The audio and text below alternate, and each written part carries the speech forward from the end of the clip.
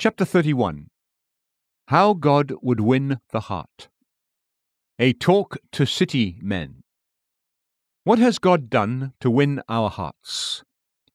If a father has lost the love of his child, our first question would be, can he do anything to get it back? Our God is always doing much to gain man's heart. He maketh his sun to rise on the evil and on the good. And he provides the rain from heaven and gives fruitful seasons. Matthew 5:45. We have much happiness, for this world is not, after all, a prison or a penal colony. We have bright days and resilient spirits. We sometimes rejoice with great joy, and are never quite hopeless. He who gives us our many mercies says, as he gives them, "Will you not love me, my child, because these things are given to you? Will you not see my hand and believe in my love?" If God has prospered you in business, if God has spared you the wife of your youth, if he has given you children to laugh upon your knee, then love him for them. These are his tokens of love as he pursues you to love him. Yes, and when he changes his hand and gives us trouble, he still has the same intent and purpose. We have our household idols, and he cannot bear these rivals, for he alone is God. He must have our whole heart, and therefore he removes the idols. From some people he takes away wealth, for when crushed with the fear of poverty, the soul has often sought its wealth in God, and God has been kinder in taking away than in giving. A dear child is taken home whose curly hair had entangled all our affections, and when she has gone among the angels, we also send our hearts to heaven. Just as a sheep that will not follow the shepherd is compelled to follow him when the shepherd takes its lamb and carries it in his arms, so has it been with many fathers' hearts. Dear children have been evangelists, gospels in flesh and blood, little messengers of mercy to call us back to our great Father. I am certain that people are not without troubles. There's not one among us who has not had his wintry months and his long nights of darkness. To us, then, as in the visions of the night, God speaks, and he says, see Jeremiah 2:13, "Will you not turn away from the broken cisterns that can hold no water, and drink of me, the everlasting fount of joy and love?" Thus, with pleasing words of gentleness and harsher syllables of trial, he calls for our love. Also, he has put in all of us a conscience that works to the same purpose. Some have tried to numb their conscience, and it goes to be numb until it is quiet. Conscience will become silent by degrees, yet there is a conscience in us that cries every now and then, "This is not right, this is not right. There is no peace in this way of life. There is no future joy to be hoped for in this way." Conscience rings the alarm bell and knocks at our door, like the watchman at night when the house is on fire. Conscience says to us, things will be wrong forever unless there's a change. Awake and seek your God. Do you hear a still, small voice within you calling you to seek your God? 1 Kings 19:12. Listen to it at once, for it is your life. Best of all, to win our love, God has unveiled himself in the book of inspiration and in the person of his dear Son. The face of God is so supremely beautiful that at the sight of it angels perpetually adore, and when men behold it, though it is only through a glass darkly, 1 Corinthians 13:12, love is inevitable. Dr. Watts has well sung, "His worth if all the nations knew, sure the whole world would love him too."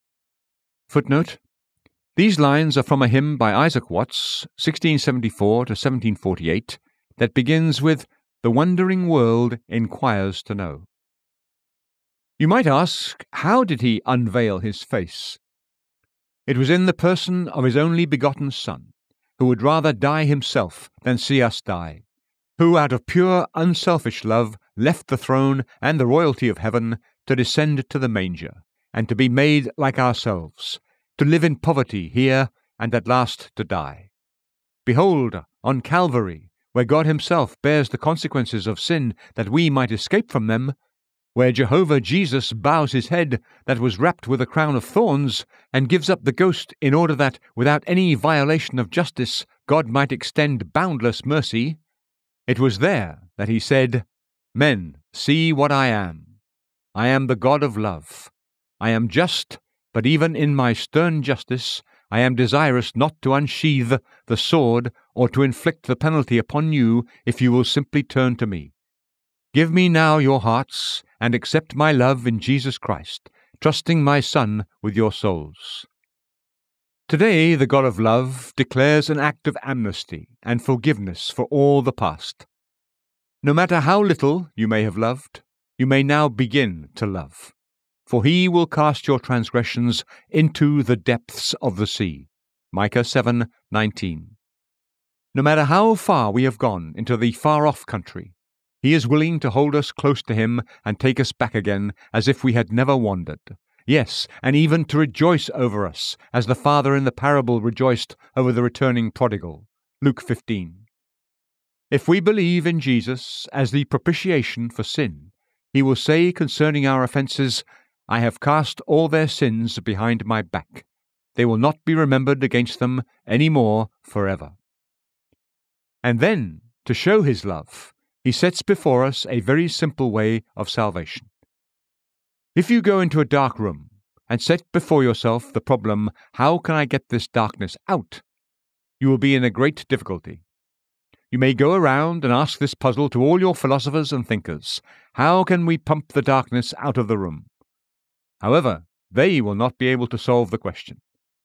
But if a little child comes in and opens the window, the darkness is gone. Now, it would be impossible for us to remove all the sin and enmity that is in the human heart. But the Gospel says, "Believe in the love of God as it is revealed in Jesus Christ. Trust him, and all will be light." That opens a window, and the darkness flees at once. The soul has light and peace and begins to love God, not because it should, but because it cannot help loving one who has forgiven so willingly and so freely, and has given his own Son for our redemption.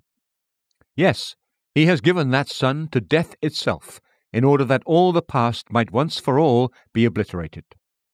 It is wonderful what effects accompany a childlike faith in Jesus. The transformations that it works are moral miracles. Many a man would like to be a child again and stand at his mother's knee where he learned his first prayer. He would like to be laid in the cradle again and have the name of Jesus mingled with the hush of a lullaby. He would like to begin life anew with wiser purposes and nobler aims. But oh, those dark years that have come in between our childhood and today, those years of wandering and sin. But take courage, for you may begin again. Your dream may be in some sense realized. Behold, the Lord suggests to you that you should be born again, that you should be made new creations in Jesus Christ. 2 Corinthians 5:17. He tells you that whosoever will come and trust Christ, for that is faith, simply coming and trusting God in Christ Jesus, will find himself reconciled to God by the death of his Son. Don't fail to remember that the Lord has promised one other great gift that proves his love by a present blessing. He has given us the promise of his Holy Spirit. Inasmuch as our spirit has become weak and rebellious, he gives his own divine Spirit to come and dwell within us. Young man, that Holy Spirit will dwell in you, will subdue all wayward passion, and will stir up in you all holy desire, until you will be God's living and loving servant as long as you live. Men of middle age, the Holy Spirit will deliver you from wearying care and greed and worldliness, and will give you higher objects of pursuit. Aged men, that divine Spirit will dwell in you, and develop you for the great day of ingathering, and for the heaven that is prepared for believers. The Holy Spirit is indispensable to one and all. But it is written, "If ye then, being evil, know how to give good gifts unto your children, how much more shall your heavenly Father give the Holy Spirit to them that ask him?" Luke 11:13. I hear someone make an excuse. Somebody says, I know these claims, and I intend to think of them sometime, but I have no time right now. Well, your excuse will not help you, because God has given you time. When He made you and appointed your place, He gave you time. Yet you have wasted it or have misused it on lesser things. Remember that your time is not yours. You are only a servant, and you are responsible to your master for every moment of it. If you happen to be a clerk, and your employer says, "That book is not up to date, that account was never made out," you don't say, "I couldn't spare the time." Your time belongs to Him whose servant you are. Our time is not our time, but it is God's time. And the first thing a man has to do is to see that it is properly used. Besides, doing this does not take any time away from needful pursuits. A man will have just as much time for other pursuits when his main pursuit, which sanctifies all, is the glory of God. Don't tell me you have no time. The most industrious businessmen are also very frequently Christian men, and I have seen men who have found time to teach Sunday school, time to be deacons in our churches, and even time to preach, yet these men are nevertheless among the most diligent in business. If they did neglect their business, they would also be failing, I think, in the service of their God, since there is no sharp line of division to be made between business and Christianity. When rightly viewed, our religion becomes our business, and our business is a living part of our religion. It is troublesome to make a gulf in life between one set of actions and another, for life should be all of one piece. Scripture, "Whether therefore ye eat, or drink, or whatsoever ye do, do all to the glory of God." 1 Corinthians 10:31. Somebody found fault with us for praying about politics. I don't know any politics that I will not pray about. I know nothing among men that does not come under the broad heavens of my religion. Even if it is something absolutely wrong, I still may pray against it.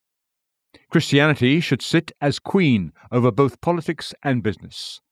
"Oh, but business is business," they say. I know it is, but business has no business to be such business as it often is. The greatest business of a businessman should be to pay his debts to his God and seek to live to His praise. He can do that and still find time enough to pay his debts to man. Another person replies as if he had given a conclusive answer, "You see that my heart is wrong. I have a heart that will not love God." Yes, that's the trouble with it, but it is your fault, not your excuse. A man who is charged with theft is brought before a judge, and the excuse the man makes is that somehow or other he could never be honest because he always found his heart so much inclined to wickedness. "I was going to give you a month," says the judge, "but I will give you 2 after that, because by your own confession you are a thief at heart. Your theft was not a chance action. It's evident that you are a bad fellow, and you had better be kept under lock and key." When someone says, "My heart is so hard, it's set upon evil," that is a confession of a still greater sin. Having made it, do not use it as an excuse, but look upon it as a reason to humble yourself before God and say, "Create in me a clean heart, O God, and renew a right spirit within me." Psalm 51:10. These excuses evidently do not hold water even now. What will we do when we have to give our final account? I was once told that the stock exchange was shut because it was settling day. I don't understand the mysteries of that institution, but I do know that there is a settling day coming to us all. You may feast if you will, but you will have to pay the price. You may rejoice in your youth and your manhood, and spend your time and substance as you please, but He who comes in the clouds of heaven will judge us all. Matthew 24:30. I wish each person would quietly sit down and say, "I will suppose this is where I will be found at the judgment day." Then look up, and, with a little imagination, you can picture the great white throne and hear the last decree proclaimed by the archangel's trumpet. What will you say in that day to this question? Did you love God with all your heart? If you have lived a stranger to the ever-blessed God, you will give no answer except your silence. and that silence will seal your doom. May God grant that you may not still owe your debt in that day, but that you will now be led by the Holy Spirit to repentance of past faults and to a simple, earnest trust in Jesus. And then you will meet the last summons without a bit of fear.